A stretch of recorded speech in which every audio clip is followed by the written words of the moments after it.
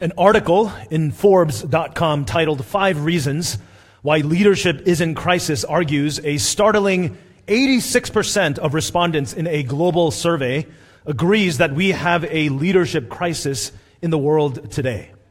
Whether in the arena of politics or economics or in the public school systems or even in our churches, crisis in leadership seems to be getting worse and not better, given all the tense contentions and divisions in our society and culture in the recent years. The article points out 5 reasons why leadership is in crisis, and I thought they were worth mentioning because it is so contrary to what the Bible prescribes what Christian leadership should be. Leadership is in crisis because, number 1, according to this article, leaders focus on outcomes instead of causes. Point number 2, leaders believe organizations to be or should be well-oiled machines, often neglecting or steamrolling the people that make the machine running possible. Point number 3 in this article, leaders fail to see or lead beyond their egos. Point number 4, leaders lack self-awareness. Point number 5, leaders venerate meaningless activity. What the article means by that is people are working, but leaders are not leading them effectively or efficiently. With such goal-oriented or self-oriented ends justify the means type of leadership, no wonder what we are experiencing is indeed a crisis in leadership. In contrast, 1 Peter 5, verses 2 to 3 instructs elders to shepherd the flock of God that is among you, exercising oversight not under compulsion, but willingly, as God would have you, not for shameful gain, but eagerly, not domineering over those in your charge, but being examples to the flock. Shepherds of God's church ought to be, of course, different from the leaders of the world. Well, how should they be different? That's the subject of today's message as we answer the question, who leads the church? We're finishing up our topical sermon series titled Rediscover Church, based on the book of the same title by Colin Hansen and Jonathan Leeman. And we've been studying through the topics of the book chapter by chapter as we have considered what and who the Bible says the church is. Although the normal means of teaching here at New Covenant Baptist is through expositional preaching, where we study God's Word book by book and verse by verse, through preaching which the main point of the passage is the main point of the sermon being preached, where the exposition of God's Word drives the message rather than whatever the preacher feels like preaching that Sunday or whatever the felt needs of the people are in the pews. Nevertheless, through this 3-part 9-message topical series, the elders thought that it would be helpful for our young church to teach again about what the church is and who the church is made of. With so many of our members in our congregation who may be new to the biblical ideas of what a healthy church is, and with many members who perhaps never even thought about any of this, we wanted to teach you the importance of it and why it matters, why the church is essential, and why for Christians the church is not a simple tack on after everything else in your life, after your careers or your career goals, your family, your children, your boyfriend or girlfriend, or your future spouses. That church is indeed essential. Because through the pandemic, so many Christians and churches were caught off guard, weren't they?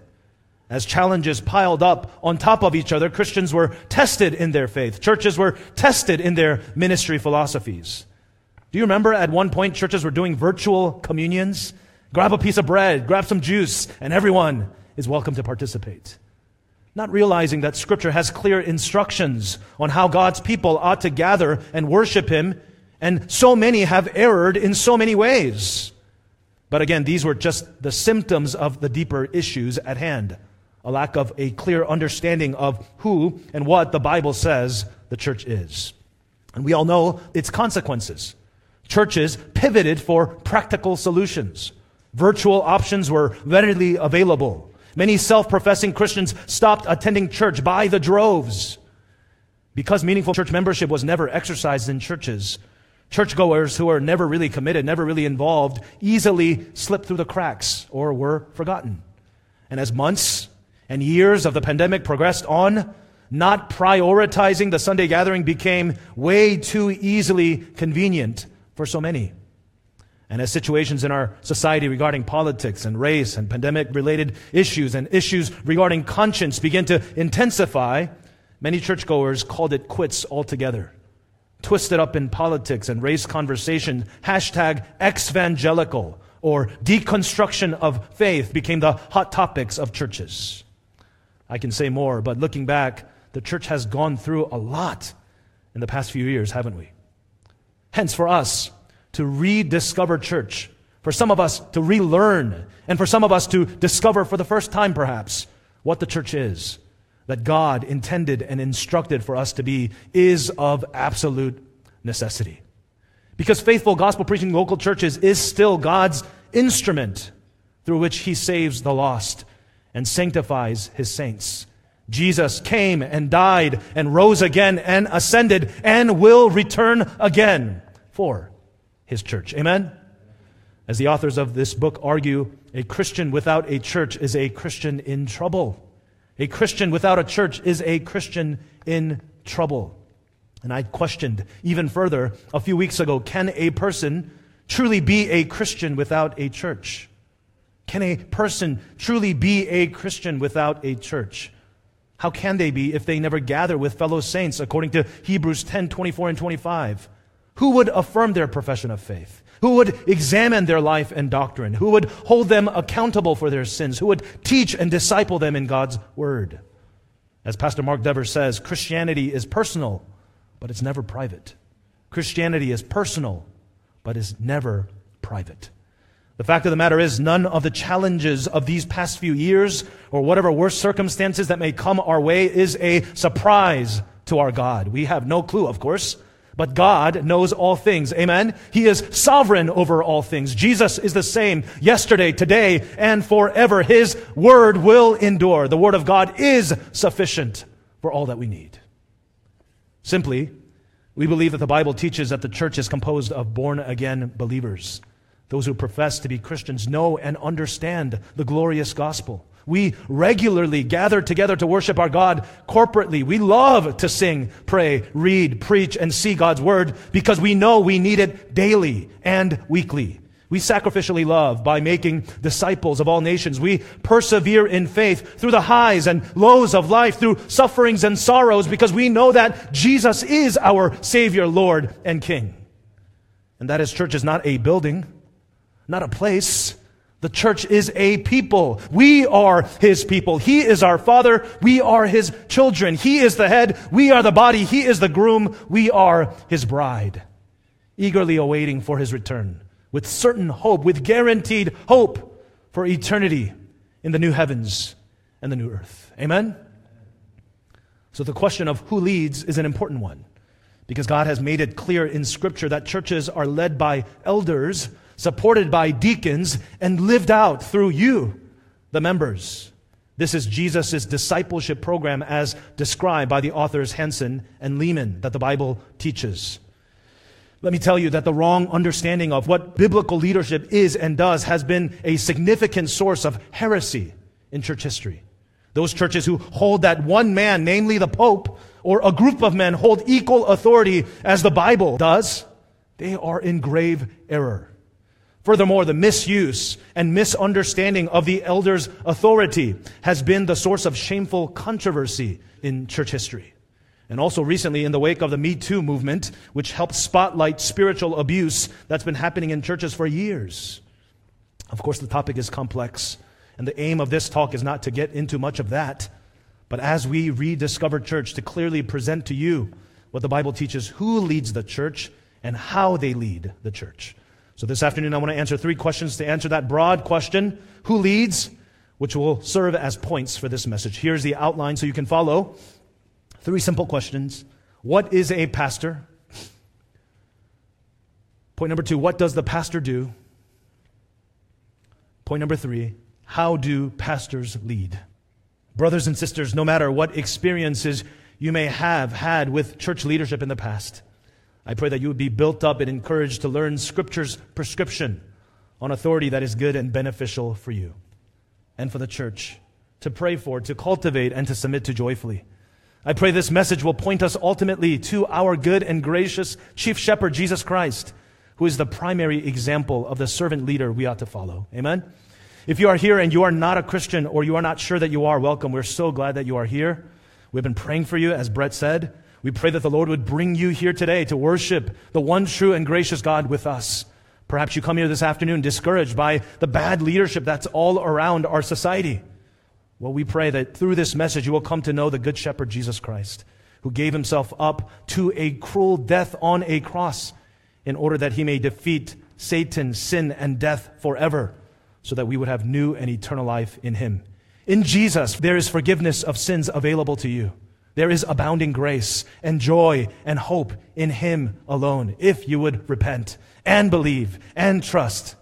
So friend, if you are here and you are not sure that you are a Christian, hear his invitation today. Look to him today. He is offering his invitation to you. So without further ado, let's dive right into the first point. Number one, what is a pastor? What is a pastor? I wonder if you ever thought about that question carefully. What is a pastor? Even as a pastor myself, when asked by non-Christians, what do you do for a living? And I tell them with a little bit of hesitation, I'm a pastor. And for whatever reason, the look on their face shows that there's a certain idea that comes to mind regarding pastors. Some sort of holy man, some sort of older man, or some sort of boring, judging type of man, perhaps. What thoughts come to your mind when you think of what is a pastor? Of course, the thought that comes to your mind about pastors depends on what kind of experiences you've had with your pastors in the past.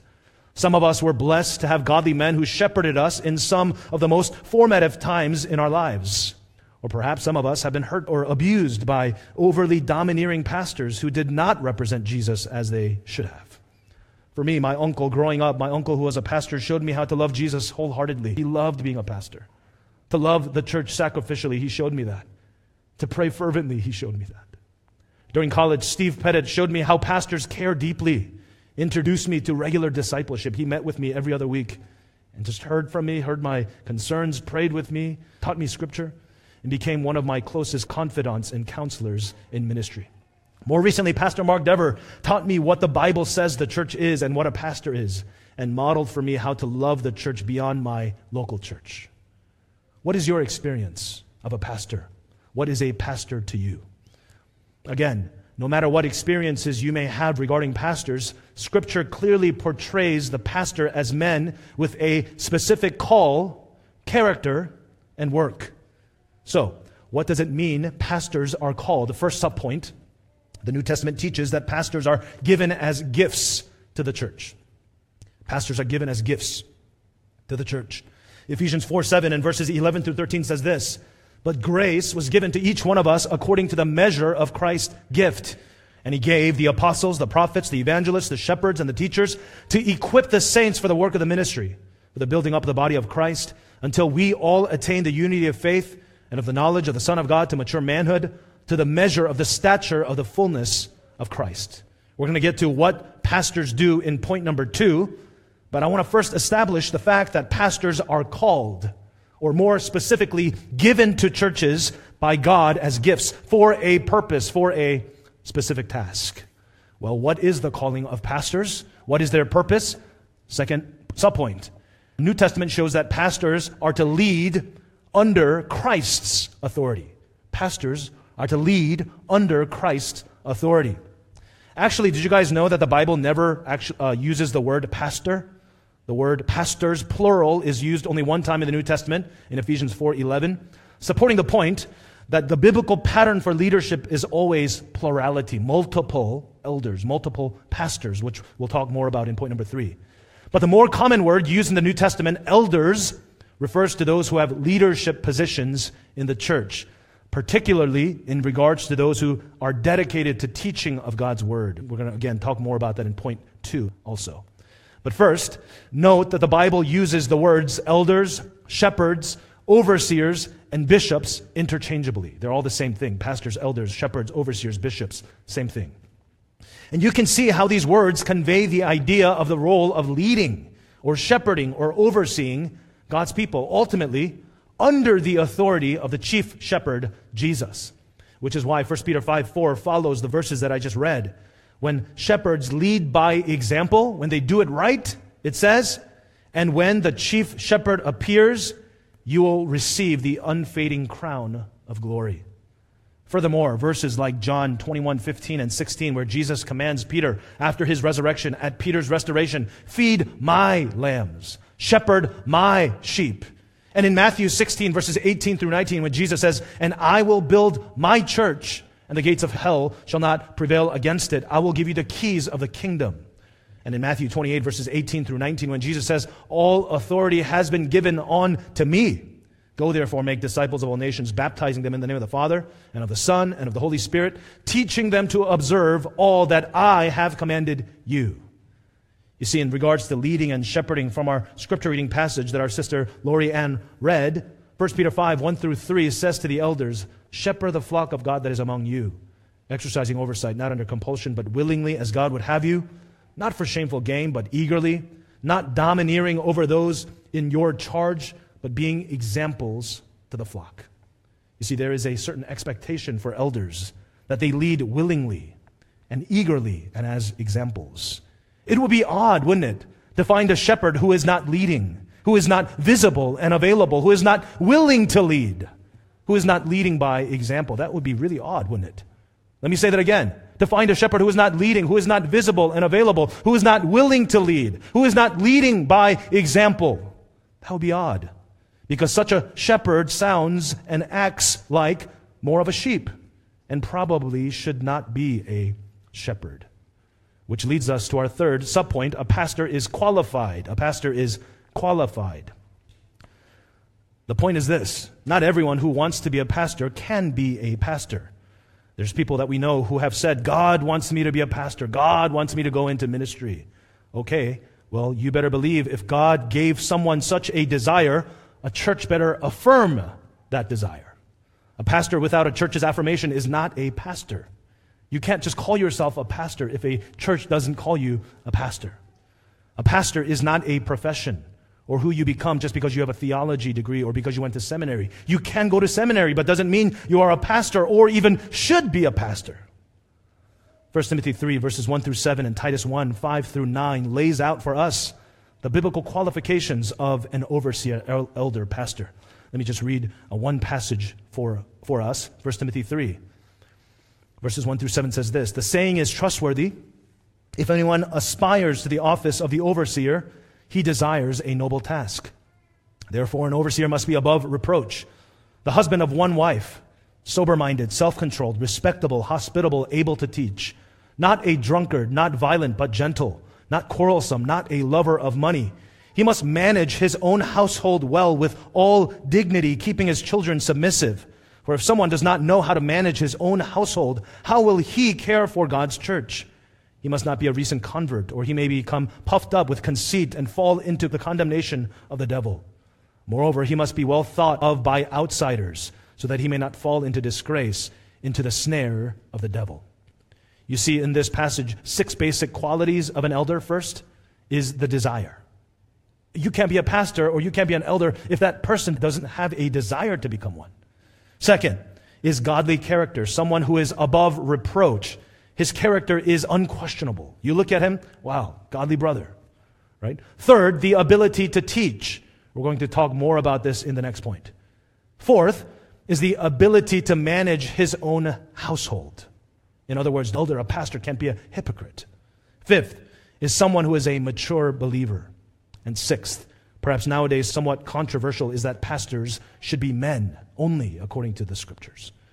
Now, this can be a whole sermon in itself, and you can reference a handful of sermons on our website on Titus 1 or 1 Peter 5. But for now, I want you to understand that in order to be a pastor, these biblical qualifications require a man to have both the internal calling, an internal desire from God, as well as the external calling, a church's affirmation of the man's gifts, as well as his character, for a man to be qualified as a pastor. So in summary, what is a pastor? A pastor is given as gifts to a church for a purpose, and a pastor's purpose is to lead and shepherd Christ's sheep as an under-shepherd of the chief shepherd. A pastor himself has no authority in himself other than what Christ allows, bounded by the scriptures. And a pastor is qualified. Point number one. Point number two, what do pastors do? 3 subpoints here again. I'm tricking you guys. I said 3 points, but I have subpoints here. Sorry. 3 subpoints here again. 1, to teach. 2, to model. 3, to pray. First, to teach. Of the 2 offices prescribed in the Bible, deacons and elders, what sets apart the elders is the special ability to teach God's Word.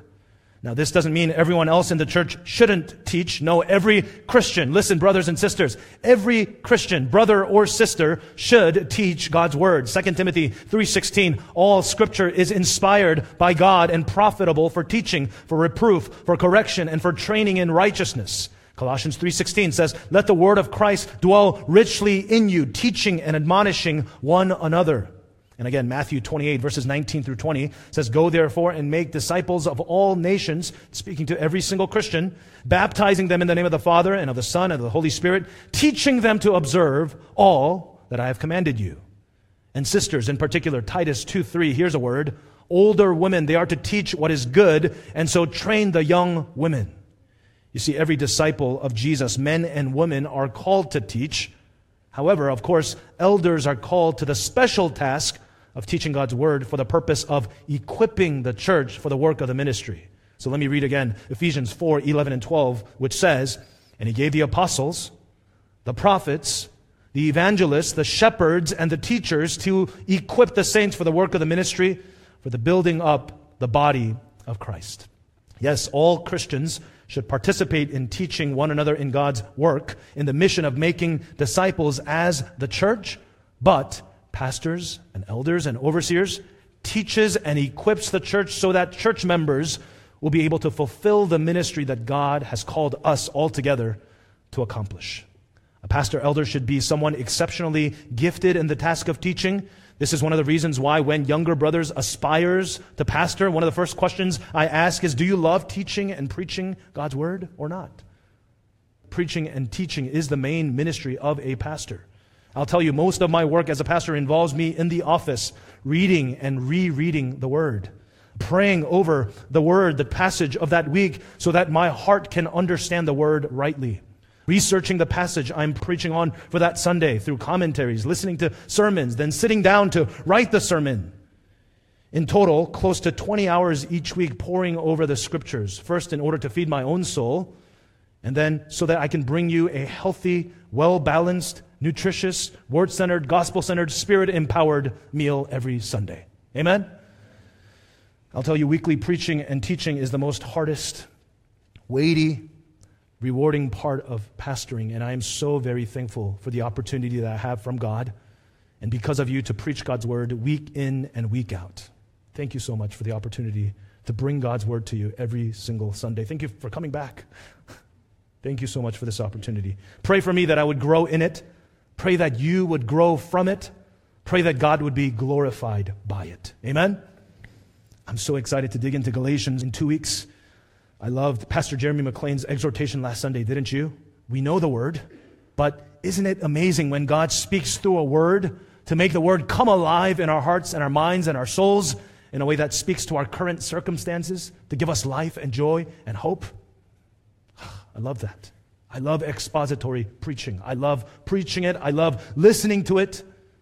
By the way, pastors love it when you listen to the sermon and give specific feedback about what you heard and were encouraged by. So instead of saying, thank you for preaching, actually have something, just one thing to say to give feedback. I was really encouraged by that. That shows us you are listening. Of course, this doesn't mean pastors will preach perfect sermons every Sunday. You all know when I have been Struggle City up here, but you have prepared your heart by reading over the passage being preached. You have prayed for me or whoever is preaching to preach God's Word faithfully. And as you are listening, you are praying for God to speak through the preacher and for you yourself to have ears to hear from God, that the Spirit of God will enliven your ears and your heart and your mind for a fresh word from Him through the preached word. And you are praying secretly, or maybe not so secretly, for the person sitting next to you or across the room, especially if you know that they really need to hear that word. In this sense, just as you need the preacher needs you. There is no consumerism here at this church or any gospel Bible-believing churches. The corporate gathering is no mere spectator sport. We are here for one another, to glorify God in our corporate together worship of Him. We are eagerly praying. We are eagerly seeking, Father, do your work in the midst of us, in the preaching and hearing of your word. Amen? Is that your desire every week? Amen? Moreover, not every elder needs to be the type of teacher who can step into a pulpit, stand in front of a crowd of over 100, and enthrall them with wisdom and wit. An elder's ability to teach may look different. An elder could look like this. Someone, when you are struggling to understand a certain passage of the Bible, or how to handle a tough situation in life, you can call them up or stop by their house and ask him for help, and you'll get a biblical answer. That's an elder. You trust when he opens the Bible, he doesn't say crazy things from it. He provides you with faithful understanding of it because he teaches what accords with sound doctrine, as according to Titus 2:1. In Paul's second letter to Timothy, Paul outlines to Timothy of what a faithful elder is to teach. First, he is to hold on to the pattern of sound teaching that they have heard, according to 2 Timothy 1:13. And what he learned, he should be able to teach to others, according to 2 Timothy 2, verse 2. He is to be diligent in correctly teaching the word of truth, according to 2 Timothy 2:15. He is to avoid empty speech that swerves from the truth, verses 16 and 18. He must teach and instruct only as God would have him teach, knowing that repentance will lead to a knowledge of truth, verses 24 and 25. And Paul concludes by commanding Timothy to persist, keep going in preaching the word. Keep going, correcting and rebuking and encouraging with great patience, according to 2 Timothy 4:2. As author Colin Hansen says, the picture Paul provides for both Timothy and Titus is the slow and patient and day-to-day repetitious work of seeking to grow people in godliness. An elder should not, does not, ought not force, but teach. Because a forced act of godliness is no godliness at all. That's manipulation. A godly act is willfully chosen from a regenerate new covenant heart. When elders teach faithfully, the congregation begins to serve and do good works. The power is in the word. Amen? Second subpoint, elders model or exemplify. It's not enough for pastors to only teach well. 1 Peter 5:3 says, be examples to the flock. That's why 1 Timothy 4:16 exhorts elders to keep a close watch on yourself and on your teaching to life and doctrine. Titus 2:7 and 8 says elders should show yourself in all respects to be a model of good works, and in your teaching show integrity and dignity and sound speech that cannot be condemned. 2 Timothy 2:15 says this, do your best to present yourself to God as one approved, a worker who has no need to be ashamed, rightly handling the word of truth. And in 1 Corinthians 9:27, even the Apostle Paul, the foremost disciple of Jesus himself, said, but I discipline my body and keep it under control, lest after preaching to others, I myself should be disqualified. It's not enough. A pastor is not qualified merely by his teaching gifts or his knowledge of theology. It's both his sound doctrine and his godly character. Someone who can confidently, humbly, and unashamedly say, as Paul did in 1 Corinthians 11:1, be imitators of me, just as I also am a follower, an imitator of Christ. A shepherd, simply, who doesn't smell like a sheep is not a shepherd. A shepherd who doesn't smell like the sheep is not a shepherd. A shepherd who sits high and lofty above the rest of us because he knows more scripture or because he thinks he is qualified is more self-righteous rather than a sacrificial shepherd. This is why James 3:1 says, not many of you should become teachers, my brothers, for you know that we who teach will be judged with a greater strictness by God. Not only judge stricter for our doctrine, but judge stricter for our lives. 1 Peter 5:8 warns all Christians, but especially pastors, be sober-minded, be watchful. Your adversary, the devil, prowls around like a roaring lion, seeking to devour someone. Brothers and sisters, if I can be a bit transparent with you, it's been a tough few weeks for me and fellow pastor brothers in our network recently. Ever since we heard news that Brother Clint Clifton, who played such an important role in this area in church planting, died suddenly in a tragic plane crash. And a few weeks later, we heard that a prominent leader in our convention, a brother who was very close to me, and encouraged me in the whole church planting process, recently had to step down from his leadership position because of multiple marital indiscretions, a moral failure. And then I hear of pastor friends in our network, at least 2 others who had to step down for other reasons, moral failures and spiritual abuse. My goodness, it's like pastors have a target on their backs. Lord, help us. As our church is coming out of our 40 days of fasting and prayer, one of the takeaways that is being etched into my heart through these incidents is to stay vigilant, to be alert, to be hungry for God's word. To be vigilant, to be alert, to be hungry for God's word. And my encouragement to all of us is to not stop being eager for God and His word. Just because 40 days of fasting is over, all of a sudden, woohoo, back to social media, back to streaming, whatever it is. Some of you so easily didn't think twice about not participating in the 40-day fast with us. What was your reason? Are you content in your spiritual growth? Are you comfortable in your discomforts? Are you so closed off to the idea of growing more in eagerness for the word, for prayer, for purity, for righteousness, that you're like, nah, I don't need that fasting stuff. I don't need that legalism stuff. Maybe, perhaps, I don't know. I don't know what you're thinking. I'm just asking. Brothers and sisters, I love you as a pastor. Read John Piper's Hunger for God.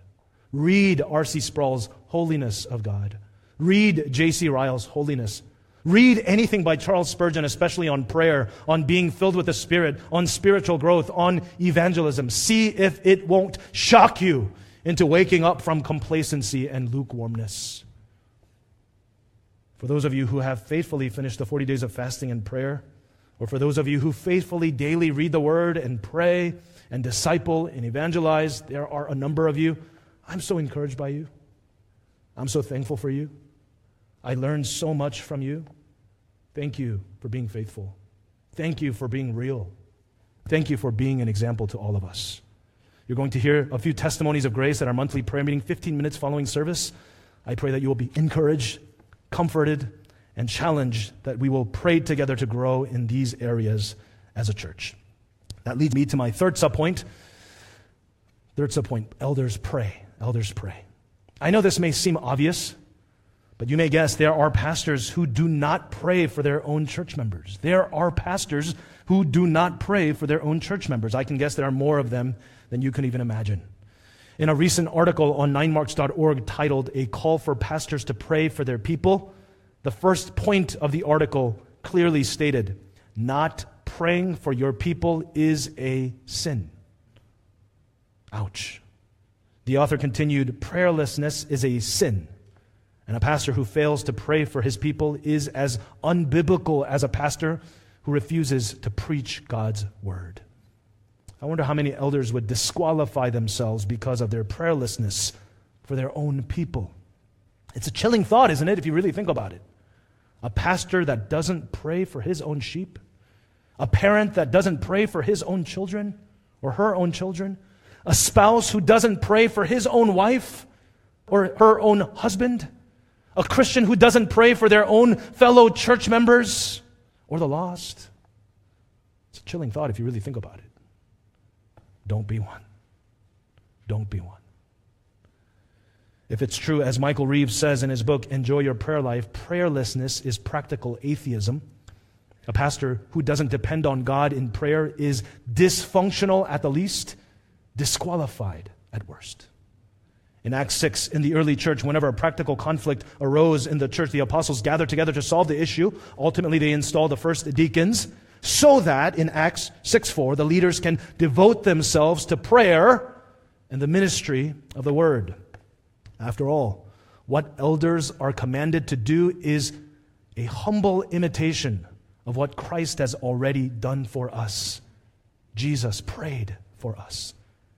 Jesus prayed for us. We are to follow His model. Hebrews 12:12, looking to Jesus, the founder and perfecter of our faith, who for the joy that was set before Him endured the cross, despising the shame, and is seated at the right hand of the throne of God. Brothers and sisters, friends and visitors, this is the good news of Jesus Christ. It's the best news that you will ever hear. The good news that while we were yet sinners and enemies of God, Christ came for us. that Christ lived the sinless life that we could not live. Christ died the death that we should have died. He suffered the punishment that we would have suffered in eternal hell, offering us forgiveness and new life when He rose again on the third day, as the Bible predicted. And He Himself articulated many times that He would. Christ made a way for you and me. He says, I am the way, the truth, the life. I am the only way to God the Father. Salvation and eternal life is offered to us if you would repent and believe and trust in Him. The Bible says, all who will call on the name of the Lord will be saved. So if you are here and you are not a Christian, or are not sure that you are, here's the reason. Here's the reason why any of us can follow Jesus, how we can live a new and holy life, why we can be free from the fear of death and sin and Satan, why we can commit ourselves to loving one another even as we are from various backgrounds and life stages and sometimes entirely different from the people sitting next to us, even as the world around us is so divided and so distrusting of one another. We can submit to one another. We can trust one another. Why? As we submit to Christ, because He made a way for you and me. If you want to know more about how you can follow Jesus, who made that way for you and me, please talk to any of the pastors at the doors, at the close of service, or anyone smiling next to you. We are eager to talk to you about how you can follow Jesus and commit to Jesus through this church body. Brothers and sisters, it is a humbling and sobering question for me to ask of you this afternoon.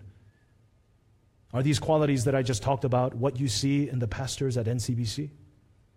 Elders who are devoted to teaching and preaching God's Word, who live our lives as examples among the flock, in our lives, in the way we pursue righteousness, in the way we love our wives and children, in the way we manage our finances, in the ways that we are hospitable, in the way that we love and care for you all by our faithful, humble, persevering commitment to the Word and to prayer for you all, in the way we make ourselves available to you, in the way we serve you with our lives. This is why biblical Baptist Reformed ecclesiology is so beautiful, because no man, including pastors, are beyond Jesus' authority. We are not to be put on pedestals. We are not untouchables. If ever any pastors at NCBC falls out of line in our doctrine, whenever we stop preaching sound doctrine and the right gospel, whenever in our lives we do not exemplify Christ-like character that is above reproach, you, every single one of you who are members of this church, has the authority collectively given by Christ to fire us. Really. This is not James or Jeremy or Jacob's church at all. It is your church. It is our church. So family, please pray for us. Pray for me, Jeremy, and Jacob.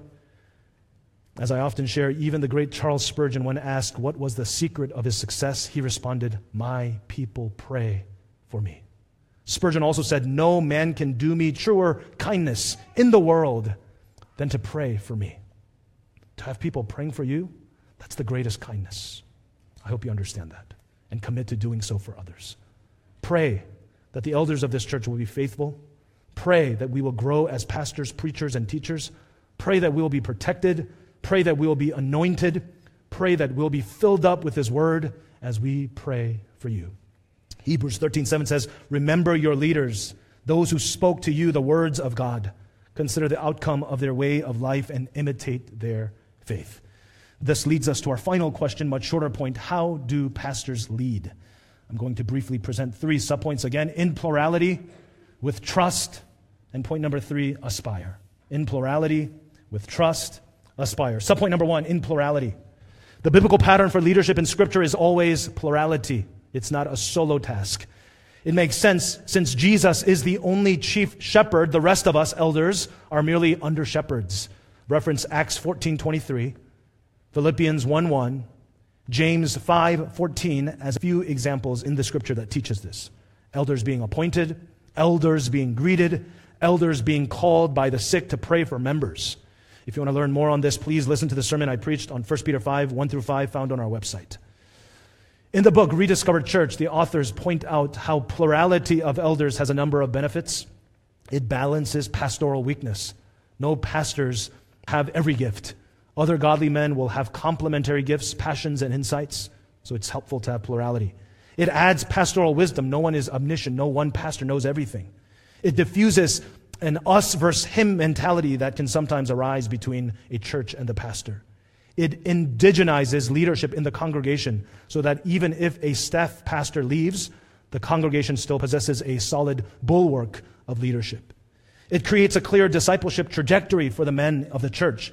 Not every man, of course, will be called by God to serve as an elder, but every man should ask himself, why wouldn't I serve and do what it takes to become the kind of man who serves the body in this way?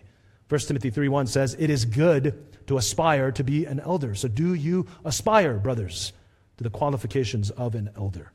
It also sets an example of discipleship for women in the church, as I referred to Titus 2, verses 3 and 4 earlier. Subpoint number 2, with trust. Trust is an important key factor in the elder-member relationship. As Hebrews 13:17 says, this is an important verse, write this down, Hebrews 13:17. Obey your leaders and submit to them, for they watch over your souls as those who must give an account. To this end, allow them to lead with joy and not with grief, for that would be of no advantage to you. Simply, you see that members are to, listen, this is heavy stuff.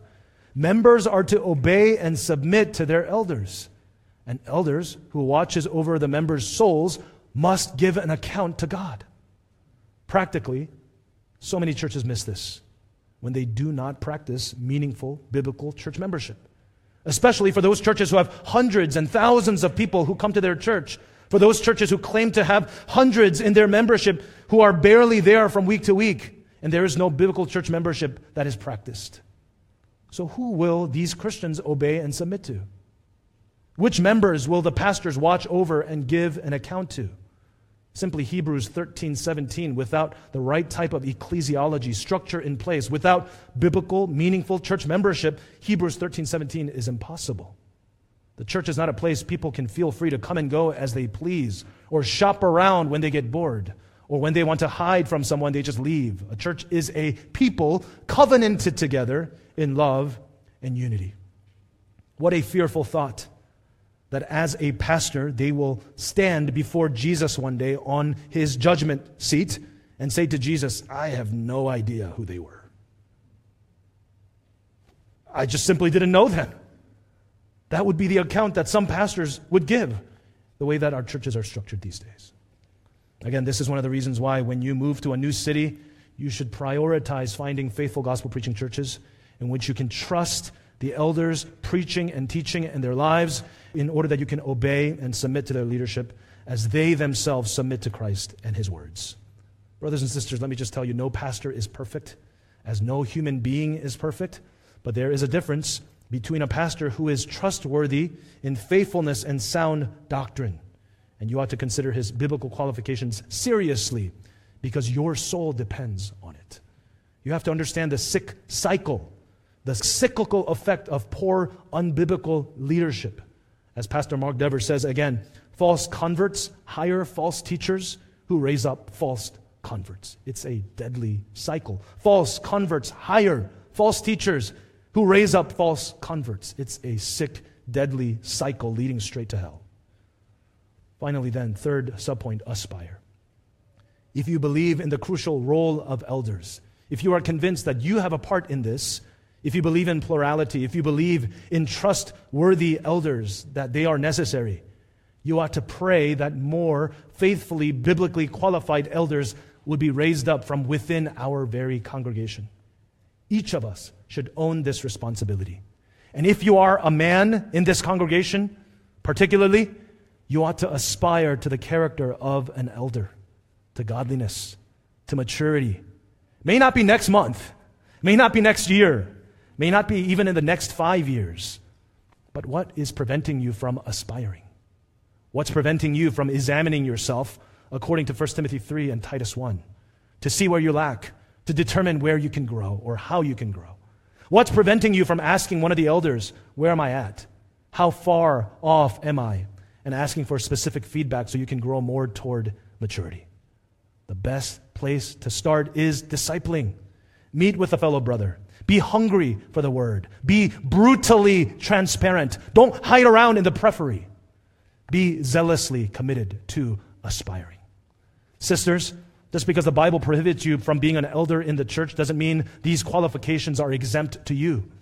aspire, grow, teach, disciple, complement, build up Jesus' church with us together. We all have a part to play in this church body, in this season of societal division and uncertainty, in this season of a spiritually low tide. Let's pray that NCBC will shine brightly. Let's testify of His glorious gospel by loving one another, by being committed to the Word, by proclaiming the gospel to all we meet, and by covenanting together as this local body until Jesus calls you home or takes you to another gospel-preaching church or until He returns. Amen? Let's pray. Father, we love You. We thank You. We thank You that You are the chief shepherd. Father, we understand that in this world there is no perfect man, perfect woman, perfect pastor. Yet, Father, by Your grace and by what You have accomplished on the cross, we have freedom, we have new life, we have hope, we have strength, we have joy, and we have the Holy Spirit. We have the Word to depend on. You are the author and perfecter of our faith. Father, lead us, sanctify us, grow us for Your glory. Grow this church for Your glory so that we could be more like You, so that many more will come to know You as Lord and Savior and King. Father, we testify, we confess, it's not us, but it's You in us. Do a work to build up Your church and advance Your gospel through New Covenant Baptist Church, through faithful men and women who aspire to this task. In Jesus' name we pray. Amen.